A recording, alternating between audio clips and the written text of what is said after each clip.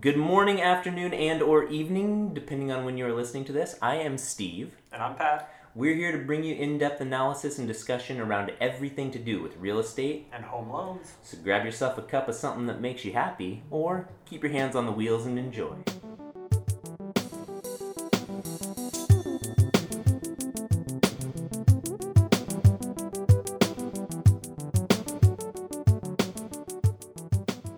We're going to try something this episode that may or may not be useful or entertaining. Let's find out. But I do want to give out a little bit of a disclaimer. Some of the numbers that we are going to be discussing, Pat is going to be on the fly running calculations and ballparking. So any of the information really, mostly should be used for entertainment. And that's the disclaimer part of this episode. But really, it's information that's loose. So, if I happen to say my income is the exact number that you're saying that you make, don't rely on this conversation. Okay, so let's have a real conversation about that, and dive into the numbers specifically. But I think this is going to be a great exercise for all of our listeners to understand a little bit of what a conversation may or may not look like with a lender, an agent, and a pre-approval process. And I think we were in touch a little bit on affordability as well. Yep. So we're going to talk a little bit about affordability and what it looks like to buy a house. So I am a geriatric millennial. I am 40 years old. I was raised in an era where I was a child without the internet, and I was a teenager as the internet was being explored by all of us, and I have an adult life of the internet. Pat is a millennial as well. He's 37. And I grew up with no internet as well. I think as a teenager, I explored no internet as well. And I barely used the internet as an adult other than for work. So I am probably the world's worst millennial when it comes to technology in certain ways. And my business partner can attest to that. Okay, so what we're going to be doing is I'm going to pretend to be a buyer and just kind of go into Pat's proverbial office, which really is just him sitting in front of a computer and having conversations. Do you ever meet with people in person? Not really anymore. We did a little bit, but even prior to COVID, our business was pretty much over the phone. The one thing that's been great, I shouldn't say the one thing that's been great about COVID, because there's really nothing that's been great, but it has allowed us to interact better face-to-face in my business because people are so much more comfortable with platforms like Zoom or Teams. So we spend a whole bunch of time face-to-face with people now that we were used to just spend on the phone. So I'm grateful for that. So I'd probably say I meet Zoom or Teams meeting with probably 3 people a day on average. Okay. So there's a lot of interaction, which is good. So yeah, that's how it would be. But as far as face-to-face meetings, none really. I mean, happy to do them, but finding time to coordinate with people to meet in an office just doesn't really. Even in my industry, I mean, it's different agent to agent, but for me, most of my conversations are email and phone calls and texts up until the point where we're meeting at houses. Right, which again, we don't meet at houses, so all of ours is done either over Zoom, text, phone call, kind of the same thing. So. Okay. Well, I have something that I send to all my clients where it's the 10 steps to buying a house. Step 1 is having the light bulb go off that you want to buy a house, and step 2 is getting pre-approved. We can probably cover steps 3 through 10 in later episodes, but I really just I'm going to take on the role of a millennial. Well, I'm just going to take a role on somebody my age, because I am a millennial. I don't have to take on the role of a millennial. I don't feel like I'm a millennial, but I am, and I'm not. I don't know, I'm old for a millennial. Okay, anyway, here we go.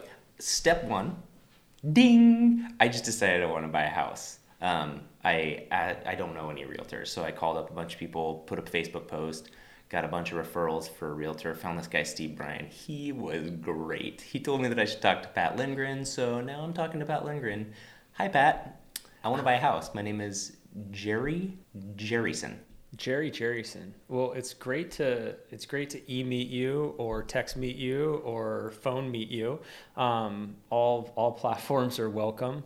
And typically, similar to Steve, we have kind of a do's and don'ts and a loan process that we send out to each of our clients just to give some familiarity with uncharted waters. I would say a good chunk of our business right now is first-time home buyer. I'm a yes man, and I want to know what the do's of your process is.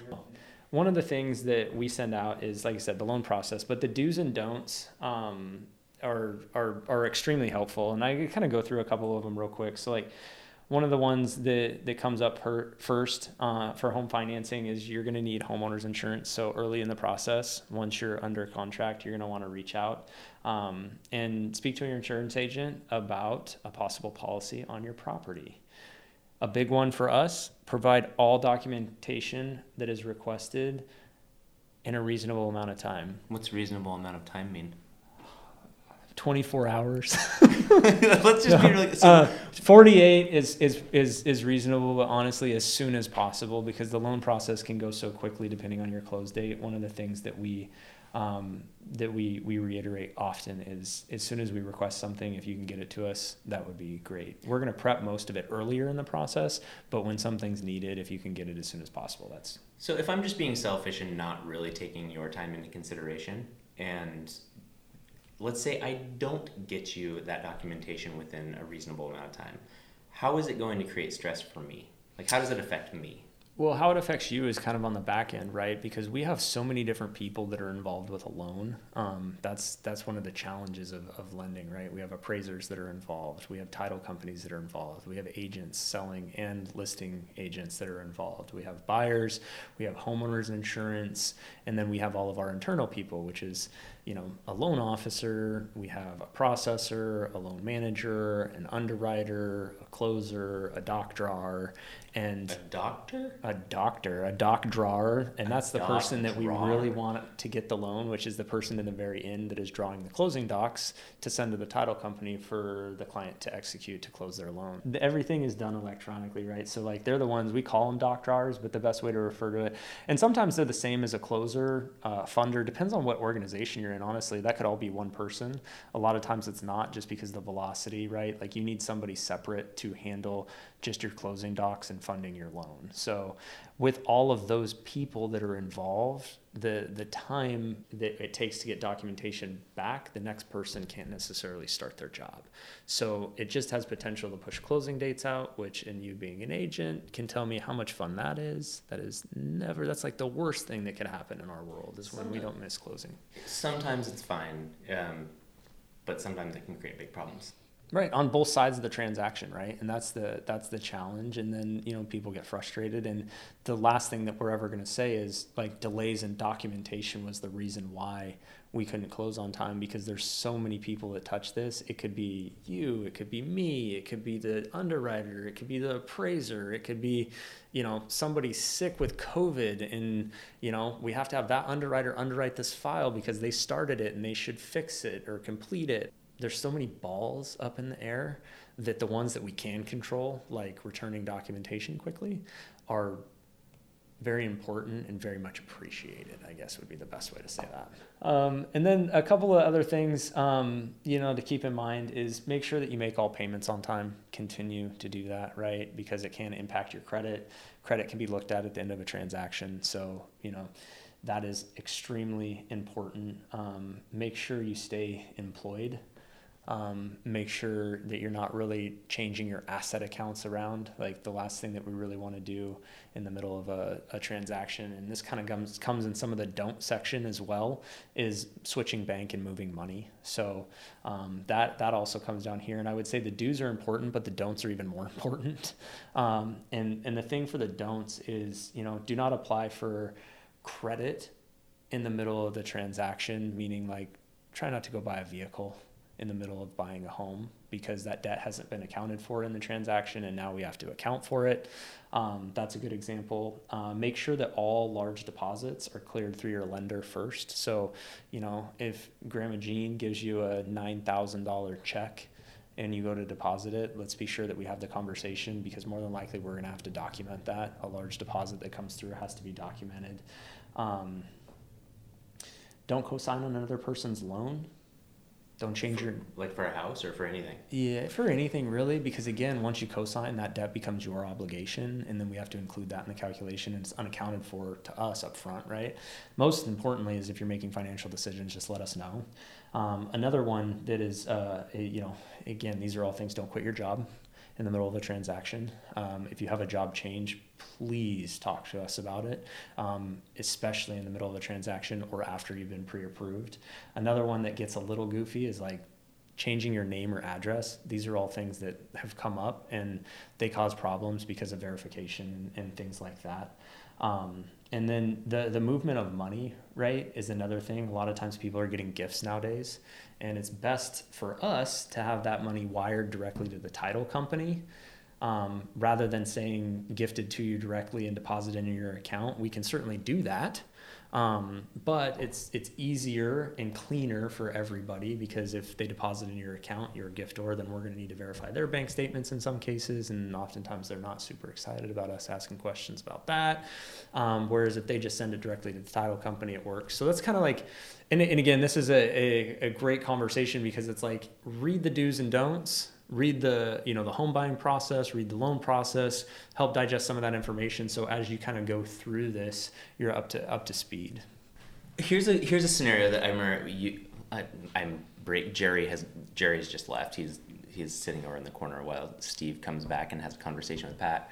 I remember we were in a transaction a few years ago, and we had some clients who really wanted to buy a washer, a dryer, a new range, and a new fridge, because it was the Memorial Day weekend sale, and it was going, legitimately was going to save them thousands of dollars by being able to take advantage of the sale. And they called, I made a joke to them about don't go out and buy anything over Memorial Day just because it's on sale. And he was like, that's exactly what we were going to do. And somewhere, they didn't buy a car, because that's in the don'ts, but for some reason it slipped their mind that they shouldn't go out and buy a bunch of, and it turns out they were paying with cash, but they talked to you I saw it in advance. I was like, you have to talk to Pat before you, and yes, it would be, I don't want you to lose out on that sale, but if you buy that and then you don't qualify to buy a house, you now own a washer and a dryer and a fridge and a range, but not a house to put them in. And they're like, oh, hadn't thought of that. And I was like, it's probably fine, but talk to Pat before you do, and it was fine. And it is, and that's where it kind of comes into the question, is like, if you're financing something new, and that's a lot of money in things that they're buying, right? And if it adds another $200 a month to their payment for their debt to income ratio, that can be problematic. As well as the other thing is if they're paying cash for it, that's great, but also does that eliminate funds for their down payment, right? Yeah. So out of the account that we have verified, if all of a sudden they're $7,000 light, that's going to be a problem, because it may be coming from a different account that we haven't looked at yet, right? So is there a way to maybe solve those problems? Oftentimes there is. The trouble is we don't usually know about it until it's happened and it's right before closing, and it's like, ooh, now we got to jump through all these hoops to solve that problem. And is there a chance it won't work out? Yes. Is that very rare? Yes, but the last thing that you want to do is be up against a close date, right? And then having to go document a whole bunch of things that have taken place and adding documents that add more questions. And then it goes back to kind of what I said before, is like, has to go back through a loan manager, has to go back through an underwriter, has to go back through a closer, has to go back through a doctor. And then all of those things take time. And that's the thing where days get added, right? And then you have a seller that's like, we were supposed to close. I have another transaction that I need this money for, who has another transaction that I need this money for, and you bought a washer, a dryer, whatever the case may be, and it's, it could throw a wrench in it. So.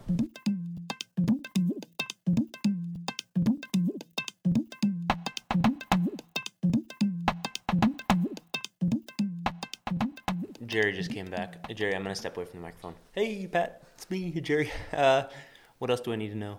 Well, so kind of like just what we like to open this up to is typically like a Q&A, Jerry, like to understand where you're at in the journey, right? Like we greatly appreciate the referral from Steve. We're fortunate to do a lot of business together. And what we're here to do is make this as least stressful as possible. That sounds good. Yeah, for what is a pretty stressful thing, because we're going to be giving you hundreds of thousands of dollars.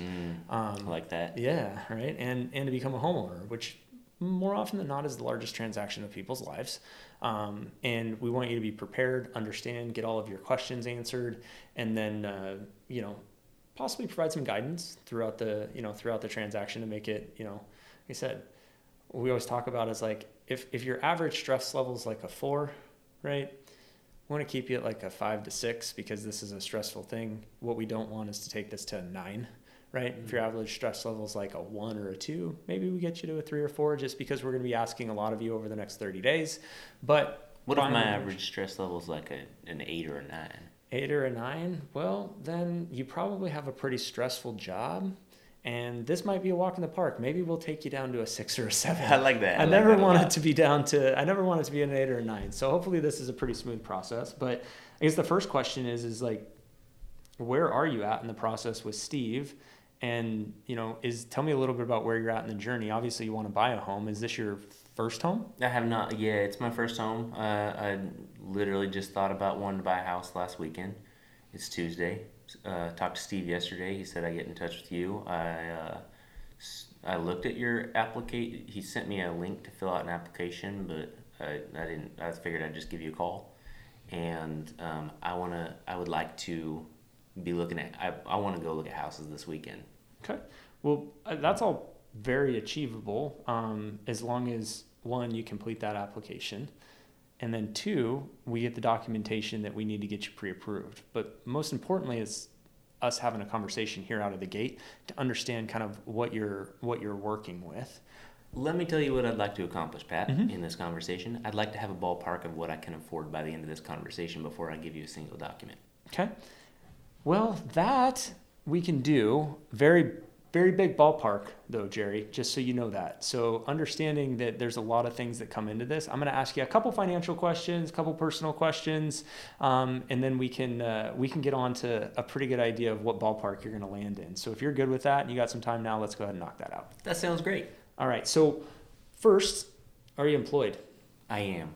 Okay. How long have you been with your employer? Well, I work for myself. Okay. Self-employed? Yeah, I do tech. I develop apps. Okay. So a couple things right off the bat is self-employed borrowers are a little bit different than, say, a standard W-2 borrower. And the reason being is because you have the pleasure of being able to control your write-offs a little bit more. Let me ask you a question real quick. Mm-hmm. What are most of your clients that are coming in looking for loans for? Are they W-2 or self-employed? I would tell you just by and large, just the percentage of people that are employed versus self-employed. Naturally, a lot more people are employed. Let's say I'm employed then for the sake of this conversation. For the sake of the conversation? Yeah, I'm employed. Okay. Because that ballpark was going to require a lot of documentation being self-employed before we could even really get a rough idea. So since you are now employed and a W-2 employee, you've been there how long? More than 2 years. More than 2 years, okay. Well, that's great because we need a 2-year job history. Being as you have a W-2, are you a base salary, hourly, commission? How does your employer pay you? I get paid every 2 weeks. Okay. And is it the same amount every 2 weeks? It is. Okay, then we're going to anticipate that you have a base salary. Now, the hard part here is, are you familiar with the difference between gross and net income? Let's just say I'm not. Okay. So gross is the number for a W-2 employee that we're going to work off of. The net is how much you get paid every 2 weeks. So when that money shows up in your checking account every 2 weeks, that's your net amount. So what I need and I'm able to give you a ballpark calculation is what your gross is. So do you know if you have a base salary, like what that number is annually with the company by chance? I make about $94,000 a year. Okay, so perfect. And if do you know if you're hourly or not, or can we assume that you work 40 hours a week and it's a base salary? What's the easiest answer to your question? Well, you know what? For the time being, since we're just working on a ballpark, in the last 2 years, you've made $94,000 each year. Yeah. Okay. So we're gonna run that as a base salary. If not, you have very consistently hourly income. Do you have bonuses, commission, anything like that? Sometimes the CEO of the company gives me a $500 check for Christmas. Okay. He's real generous. He's a real generous guy. Okay, Really well, I appreciate that. Well, year over year, the good news is as long as it happens the last 2 years, we can look at that. But for the sake of this, let's just have a conversation at $94,000 a year. Okay? Okay. So you're looking to get out there and look at homes. What are you comfortable with a monthly payment? Have you thought about that, or is that something that you want to get to? The reason I want to talk to you today, Pat, is I want to buy the absolute most expensive house I possibly can, given my circumstance. Okay. So in this case, I will tell you hard and fast, I'm going to give you a ballpark number, but I can't give you a max pre-approval without all of your documentation. We have to pull your credit. We have to look at your income. We have to verify your income. We have to know pretty much everything about you financially to be able to give you a max pre-approval. The reason being is because there is so many facets to this, and we have to run you through an automated underwriting engine to determine what. Ooh. Yeah, I know. You gonna buy me dinner first? It may have I don't. Probably not. Okay. At least we're being honest. Exactly. But after we get all this stuff locked in, loaded, maybe you, me, and Steve can all go grab a bite to eat. Yeah, that sounds nice. So when we're talking about that, since you're looking for a max, and it doesn't sound like you're that focused on a monthly payment, we're just looking at how much home we can get you into. Mm-hmm. Now let's talk a little bit about your asset situation. Okay. How much do you have as far as assets are considered to inject into this transaction, be it through your checking, savings, investment accounts, possibly 401k, or even a gift? Let's just say I have no family, friends that would, or can friends let me borrow money? First of all, nobody can lend you money for this. It would have to be a straight gift. Can friends give me money? Not typically.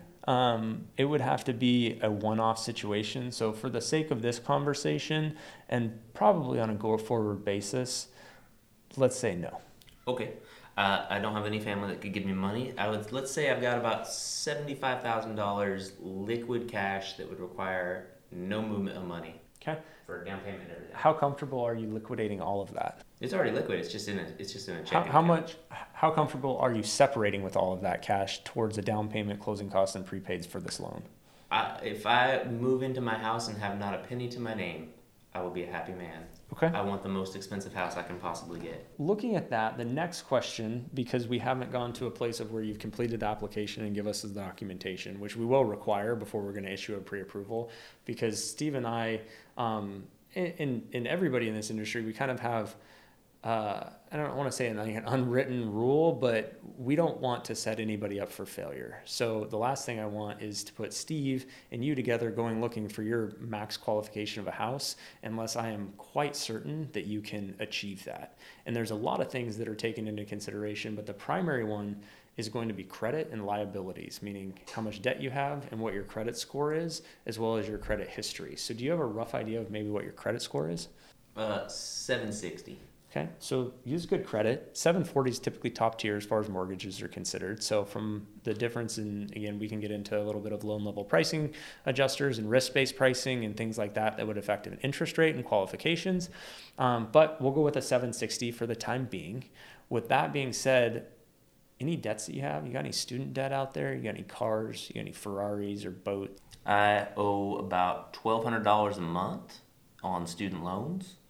I got a Netflix account. Does that matter? No, Netflix isn't really going to come into consideration here. Mostly just cars, credit cards, student debt, any past medical collections, bankruptcies, foreclosures, anything like that. None of that. I got $15,000 debt on my credit card, okay, and my monthly student payment of $1,200 a month. Okay, no car payments of any kind? Nope. I paid cash outright. Do you know what the minimum payment on that credit card is with the balance of $15,000 is? $250. And you said about $1,200 in student debt monthly? $1,200. Okay, so I'm just doing some quick math. That says you have about $1,450 in outstanding debt, which goes against your debt to income ratio. And you said your base salary was $94,000. Did I say that? Yeah. That sounds about right. $94,000. Yeah. So that gives you a monthly income of $7,833. So the thing that we want to remember is we're going to be working on a monthly ratio. So when we're doing this. Sorry, real quick. Did you just take my monthly debts, multiply it by 12, and then subtract that number from $94,000? No, what I did is I took your $94,000 and divided it by 12 to give me your monthly income. Gotcha. And now are you going to subtract that $1,400? Not from this number. What we're going to do is we're going to take kind of an average debt to income ratio on a conforming loan and say it can go up to 50%. Typically, we like to see it at 45 or below. So just for a conservative number, I'm going to take 45% of that number and use that as kind of the debt to income ratio. That means that you have $3,525 in available debt service to purchase a property plus your other debts. That's the number that I'm going to take out the $1,450 from, and that's going to give you $2,075 in total monthly mortgage expenses, and that's going to include your principal and interest payment, your taxes, your real estate taxes, your homeowner's insurance, as well as if you don't put 20% down on the property, you're going to have mortgage insurance. So I took my annual gross income, divided it by 12, and then subtracted my monthly debts. No, I took your annual gross income, Multiplied I divided it by 12, Okay. and then I multiplied it by 45%. And then you subtracted my Monthly debts. And the number you were left over with was what I can afford for my principal, interest, taxes, and insurance, or commonly known as my monthly mortgage payment. Correct. And if you don't put 20% down on a property, on a conforming loan, you're going to have mortgage insurance, which would also have to be taken into consideration for this. Roughly how much is mortgage insurance? Varies by credit score, but I would tell you probably a good estimator. And again, with good credit, you're probably around, and again, also loan amount. There's a whole lot that goes into it, but I'd say a good estimator is between $85 and $125 a month. So let's just say $100 a month if we're trying to ballpark it. Correct. So if we subtract out the 100 on that, because you're not putting down 20%, but I mean, with 75,000, I would tell you you're probably not going to be quite. I'd have to buy a $350,000 house in Portland, Oregon, and Steve told me that it's probably not going to happen. I think that's probably accurate, but that's a Steve question. Which takes us down to, okay, now backing out, and this is where it gets a little challenging, is the next two items that we have to back out are taxes and homeowner's insurance. Homeowner's insurance is going to be up to you, but I would tell you in the Portland market for an average home, we're going to be looking at about $75 a month, a $900 annual homeowner's insurance policy. That takes us down to $1,900 that we have to service basically your principal and interest payment plus your real estate taxes. So if you're looking at a house, let's say in the $450 range, would that be a good number to start with based on maybe a conversation that you and Steve had, or what you're finding on Zillow, or you just, have we even started down this road?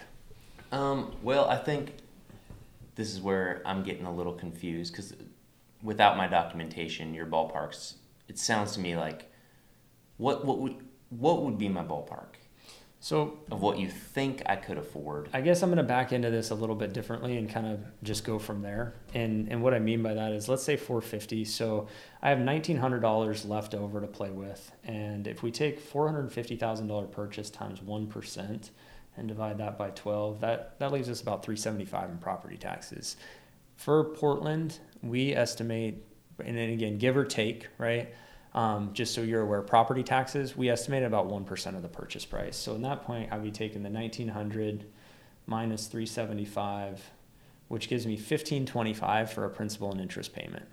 So when I'm going to solve backwards for that, that's going to be the payment on a 30-year loan. That's going to give you a loan amount of $324. And if I've got 75, if you've got 75, but I would say you're probably only going to get about 65 out of that, because you have closing costs and prepaids. Give or take, you're going to have, that gives me about a $390,000 purchase, roughly. If I'm doing the math, it's $389, $304. And that leaves you about $10,000 in closing costs and prepaids, because we want to account for that money as well. And when we're looking at these numbers, right, then your taxes would have been a little high, because I was roughing those at $450. So we probably have some love in this area, as well as if you get me the documentation, we may be able to look and say, okay, hey, we could actually run that debt to income ratio a little higher. And that's why I say a ballpark. I would tell you comfortably probably around that 390 marker right now. But by no means are we pre-approving you. This is just a conversation, right? You also have pretty high student debt. I would like to look at what that looks like on your credit report, because even though you may be paying $1,200, that might not be required, which could change your calculation, as well as if we can take your debt to income ratio above the 45 that I calculated, which would be determined by the underwriting engine, as well as the taxes could be a little bit less now that I'm, at you at 390 versus 450. So there's a variety of things, if you can tell, like they can change this number. I would tell you probably, after we look at the file, it would probably be able to go north of there, but I wouldn't feel comfortable until I had all of the documentation, as well as being able to pull your credit, verify what those payments on your credit card are, verify what the payments on the student debt is, to be able to have a much more educated conversation. But since you said ballpark, let's just say we're in the Astrodome at 390 to 420. That's super helpful. I sent Steve a $700,000 house I wanted to go look at. Is it worth his or my time to go look at that house this weekend? No. Okay, thank you. That's really answered my question. I'm going to go now and let Steve come back. See ya. Okay, so this is Steve. I'm back. Bye, Jerry. Bye. Is that typically a conversation you have with, because a lot of times what I'm getting when you were, I can't remember if we talked about it in this episode or the last episode, but there is the last one, speed, like it's fast paced. What I'm having a lot of people do is, say they're thinking about looking at a house, and then I tell them to get in touch with you, and they don't. And then they send me a listing and say, we want to go look at this house. And I then send, and I say, you got to at least call Pat and have a conversation. Is that what those conversations look like? Is the one that you just had with Jerry? I would say yes and no. Probably because I'm a little bit more forceful when I'm not role playing with like Jerry. Yeah, with Jerry, I'm probably going to tell Jerry, feel bad for him. Well, I'm gonna break it down in maybe a little bit different way, but I wanted everyone to understand kind of what the numbers look like and why it's so important that we get the documentation. And typically at the end of the conversation, instead of Jerry, like, and I know this is just for exercise, Jerry's like, okay, I get it. Like, we really need to go through this exercise if I'm serious about it. And that's when I am usually sending you a text that's like, hey, don't put Jerry in your car with a $700,000 house. Yeah. We got to wait till Jerry completes their application. He gives us the information, and we can then, determine what that looks like. Because what Jerry's telling me is $1,200 a month in student debt. That's typically not a student debt payment. Like, that's just not what we usually see. So there could be different avenues that we have. And it's about getting that full picture. And at the end of it, like, it is right setting expectations, because I can tell you that we do have Jerry call and say, I'm looking to buy a $700,000 house. And quite frankly, Jerry's probably max is somewhere in the 470 range. I would tell you oftentimes though, we have somebody calling saying, hey, I'm looking for, a 470, and they end up being approved for 600. So that it does go both ways, but there is the instant gratification of, I see, what you got, Redfin, you got Zillow, Trulia.com, Living Room has an app, John L. Scott has, there's so many apps. All of these people have provided such great technology to get houses in front of people, but the challenge is, right, the payments are on there, and it gives you a rough idea, like, hey, this is about what it costs. And usually people are pretty knowledgeable about what they're comfortable affording each month, and they can kind of work backwards in that. But those are also like perfect scenarios with 20% down, with great credit, with, all of the bells and whistles, good interest rates because the credit's so good, great job history, all of that. So it is a good informational tool, but it doesn't necessarily paint the picture for that individual specifically, right? Because it's not taking mortgage insurance into account and other things like that. So I would tell you the call with Jerry is not exactly like that, but loosely. That's kind of what an initial call would look like, understanding the numbers, understanding where it's at, and then taking the next steps of being able to say, okay, hey, let's get you pre-approved, because it's not advantageous to Steve to go drive you around to homes that you can't afford. And the last thing we want is you getting your hopes up to buy a home that you can't. And even less so about my time. Like, I want people, if they call you and have a ballpark conversation, and you say, and you're able to ascertain enough information to say, they're real close, then I'm comfortable taking them. In a perfect world, they have everything pre-approved and they have a letter and they fully know, but that's just not the reality. And right I want to touch on that because I really feel like this is the biggest miss, is like the reality of it is we have to get the pre-approval. Like, and I know like you and I have conversations, like I think they're good for it, but the problem becomes, and this is, you know, we've been pretty fortunate in our relationship that we both hold our clients accountable, right? But there's sometimes that doesn't happen on both sides of the fence.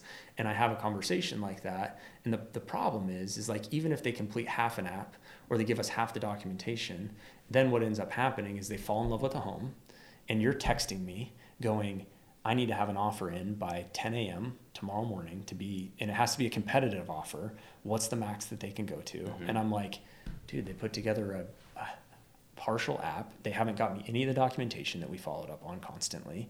And now they want to write an offer. And I'm saying, I can duct tape and glue this thing together to see if it works, right? And then you and I are both in a situation where you're submitting an offer potentially. And this doesn't really happen with us, but it has happened because we want our clients, and this goes back to the server please, right? We're pleasing our clients by putting them in the car, showing them homes, and then potentially writing an offer for them where they haven't done their due diligence by getting us the information. And then they're neck deep into this transaction that is now on a timetable, right? That has a whole bunch of people involved with it that have expectations of performance. And most of the time the client is so focused on the real estate, they are not now getting us our documentation request in 24 to 48 hours. It turns out that they didn't disclose the job gap that they had. You know, oh, I forgot to put that on the application. Dang, we do a verification of employment and they have a 3-month job gap, right? And like, there's so many things that can go wrong by not doing that full pre-approval that it is just, this is what we see a lot of with, you know, millennials and wanting it now. And hey, what can we do? And ballpark me on this and give me a rough idea and speed, because we want to make an offer now because they fell in love with the property. And it's like, the last thing that anybody wants to hear is, I'm really glad you fell in love with this property and I really want to write that offer for you, but you need to complete this pre-approval for me to know that this is good. Okay, so the sort of too long didn't read version, you should not be searching for houses without getting a pre-approval. If you want to buy a house, get pre-approved. Like, it's step 2 of my 10-step buying process is you have the step 1, you think you want to buy a house. Step 2, get pre-approved. Yep. And there's a reason that's number 2. You can't have number 2 without number 1 because there's no point in getting pre-approved if you don't want to buy a house. Exactly. And I think that process we can make very easy for people. So, well, as easy as they want to make it for themselves too, I guess there's a little bit of give and take there. But no, I think this has been a great one to understand kind of some of the basics and even a little bit more granular with like kind of how that process works. So awesome. All right, well, that wraps up this episode. Thank you so much for sticking with us all the way to the end. I do want to take a second to send out a huge thank you to Debs Baird for her skills behind the editing board, and to Ezel, aka Ethan Zirin Brown, for his musical wizardry. Please do take a minute to rate and review and let us know if there's anything you'd like us to cover in future episodes. It really does help. You want to say anything, Pat? No. Perfect. Thank you so much, and we'll see you on the next episode. And when I say see you, I mean you'll hear us, because we can't see you.